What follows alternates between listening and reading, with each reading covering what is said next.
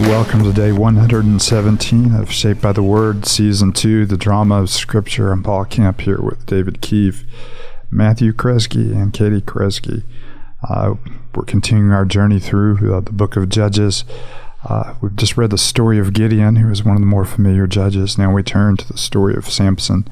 And of course, there's a lot that you will remember about Samson, but as we read this story again, every time we read it, we're reminded of what an unlikely, hero he really is. We see in him a man who is very self-willed. We see a man who is prone to seek his best rather than the best of the nation, to abuse the power that, God has given him, and yet God uses him, to deliver Israel. And he, in a sense, becomes a picture of Israel, even though God has purposed to use the nation of Israel. Israel becomes very unlikely representative of God's power and of God's grace, but he continues to fulfill his promises through him. So we turn to the early part, and we're going to leave you hanging, as we often do in these podcasts. We'll start with the birth of Samson today and pick up with his life next week as we bring our time in Judges to a conclusion. So we go to Judges chapter 13. Heavenly Father, thank you for the gift of your word. Thank you that, as Paul said, that every bit of it is your breath in it, that you have given us your word in order to give us a vision of your heart and of your character, to give us a reflection of ourself, a reflection of your grace. And as we come to your word, we pray, Father, that you would give us eyes to see the things that you would have us to see, and, Father, to respond to you with hearts that are willing to follow you in all we do. Thank you for your great love for us in Christ Jesus, and may we see Christ in all of Scripture. Amen.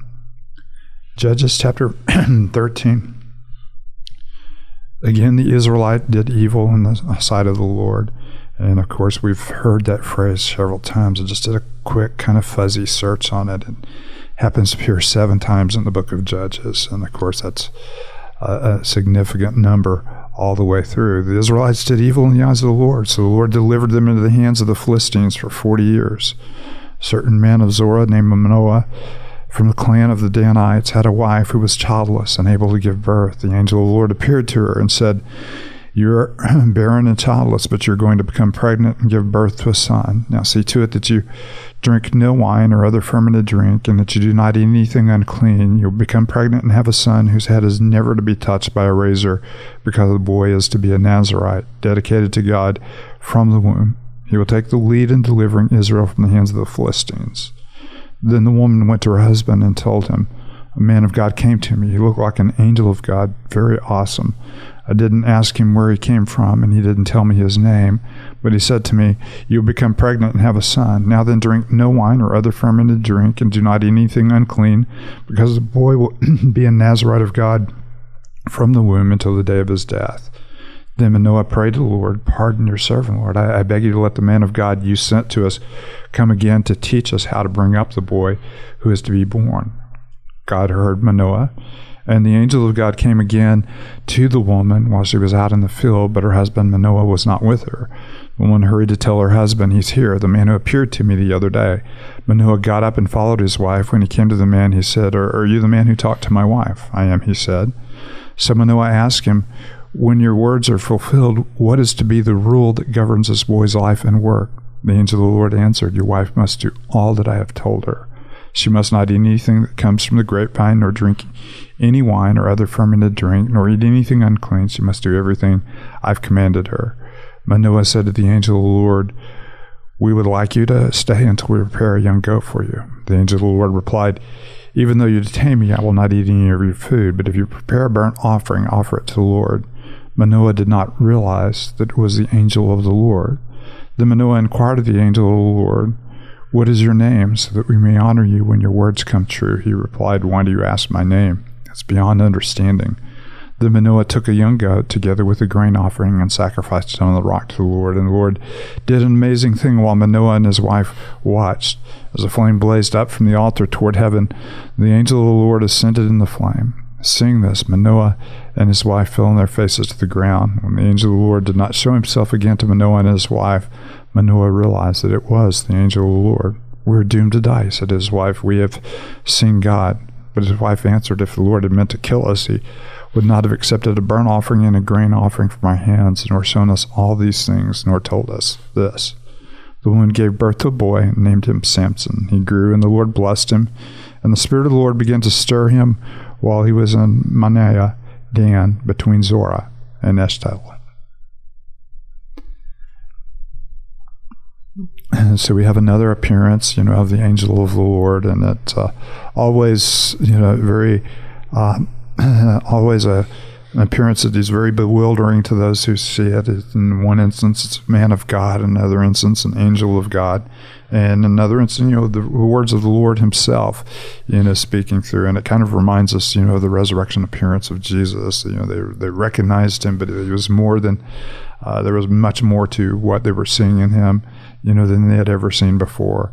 And so you have the birth of Samson, obviously one of the more powerful and one of the agents of God that was used most, powerfully against the Philistines, which would be, the major oppressors of Israel all the way up through the time of David. And you see this, and yet you see Samson, or we will see Samson, just like Israel, fall further and further, from the Lord. And we talked about the Judges cycle quite a bit, and this is one of those times where when we get to chapter 13, all of a sudden the Judges cycle's interrupted. It doesn't come as naturally in the first couple of sentences like it has it previously, and even we had to skip over it. But in chapter 10, the last time we hear Israel crying out to the Lord, He actually tells them in chapter 10, verse 14, "Go and cry out to the gods you've chosen." And then He will deliver Israel once again. But from that point on, you just kind of hear in passing these lists of judges really quickly, and then it gets to Samson, and the note we get is the Lord delivers them into the hands of the Philistines for 40 years, and there's no more crying out yet. But the Lord is doing something to rescue His people. The consistency is obviously in the phrase, Israelites did evil in the eyes of the Lord. Yeah. But where it's beginning to tail off is they're no longer even turning to Him, even in their desperation. Yeah. But the Lord is continuing to deliver and continuing to be faithful to His promises. And just another instance of people coming in contact with the presence of the Lord and being completely terrified. And this is so that instance is so similar to, was it Gideon's, when the angel leaves and he needs to be comforted, and so did the mom and dad here needing to be, or mostly the dad needing to be comforted. Completely the dad. Mom doomed. Yeah. Mom is okay with this. She's the one actually providing the comfort. I can talk to God. Yeah. And it's and it's okay. And obviously it's a strong sense of logic there. Of course, He's not going to kill us. He just tells us we're going to have a son. He just told us how to bring up the son. Right. I think we're kind of safe here. Were you listening? Yeah. We are doomed to die. Yeah, but both of them in those instances feel like they're going to die because they have seen the Lord. And and it's it's a reaction that we often downplay. The very same reaction that Peter had after the catch of miraculous fish. He looked at the Lord and said, "Depart from me, for I'm a sinful man." And of course, when we as sinful people living in the world we live in, we kind of get used to the textures of sin and our inconsistencies, and we compare ourselves with each other. But when we have a vision of who God is and what He has called us to be, it brings about a strong visceral reaction. And of course it is mixed with this awe and fear of the Lord. And of course there's another image that is a big part of this, that God working through barrenness in order to bring about his plan and His purposes. And so we've had this, with Sarah. We also had it, with Isaac. We also we had it with Sarah, Isaac, and Rebecca. Thank you so much.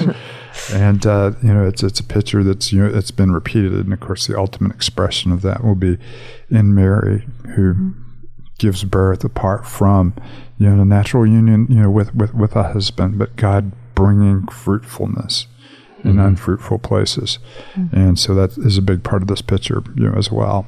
Yeah, I couldn't help but be reminded of Mary and Joseph and the miraculous birth of Christ. She says we see the kind of miraculous birth here of Samson, and it says of Samson, in the end of verse 5 that, he will take the lead in delivering Israel from the hands of the Philistines, and he does, and it's used in this small way, but how even the greater deliverer coming in Christ Jesus, who doesn't just deliver us from the hands of the Philistines, but delivers us from so much more. Yeah.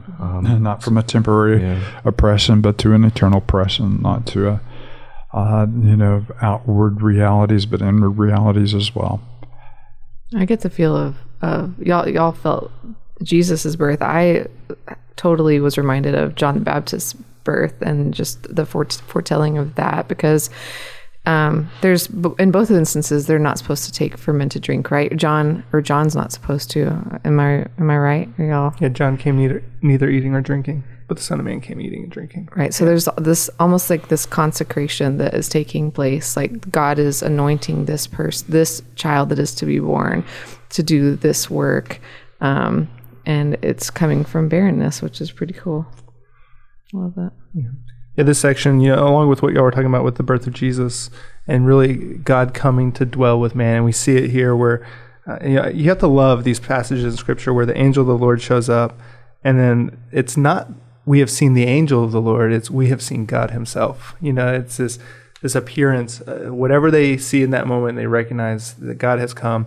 It's that immediate sense of fear and dread that we've entered into the holy. And you were mentioning a minute ago, Paul, that we typically have the other side, like, oh, if God showed up today, I'd be buddies with him. Like, he'd watch Netflix with us.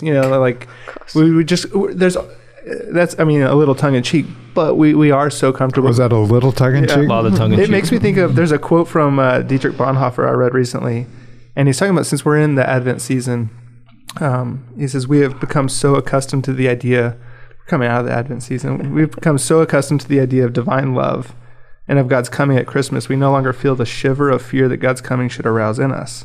We are indifferent to the message, taking only the pleasant and agreeable out of it, and forgetting the serious aspect, that the God of the world draws near to the people of our little earth and lays claim to us. The coming of God is truly not only glad tidings, but first of all, frightening news for everyone who has a conscience. Absolutely. And once we understand that, we understand the good news of God drawing near. When you go through the Old Testament, you talk about the day of the Lord, the great and terrible day of the Lord, great in its blessing, terrible in its revelation of His holiness and of the depth of our sin.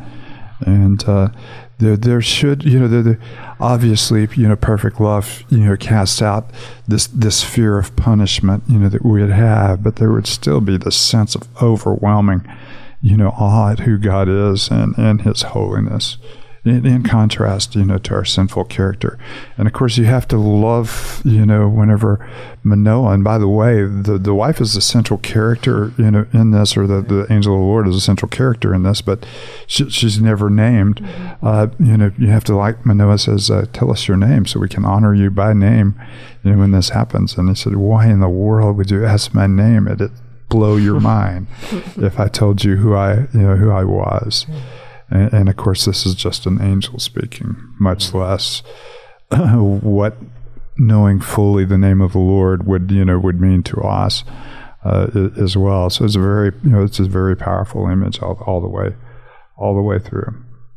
And of course, you do love the Nazirite vow. Nothing impure, nothing that would distract. It is a part of this as well. Heavenly Father, thanks for your presence, for your word. Thank you for your call to our life. Thank you, Father, that you out of barrenness bring new birth. And Father, we thank you for the new birth we have in Christ Jesus, even though we were dead in our transgressions and sin. Father, we thank you when we read your word and see a glimpse of who you are, that your name is too mysterious for us to know or even recount, and yet you have made your dwelling among us. We can know you, even though you are unknowable in so many ways. Thank you for both your immanence, your nearness to us, and your transcendence, that you are so high above us. And may we be captured with both the privilege of knowing you and with the awe of everything you are. It's in your holy name we pray. Amen.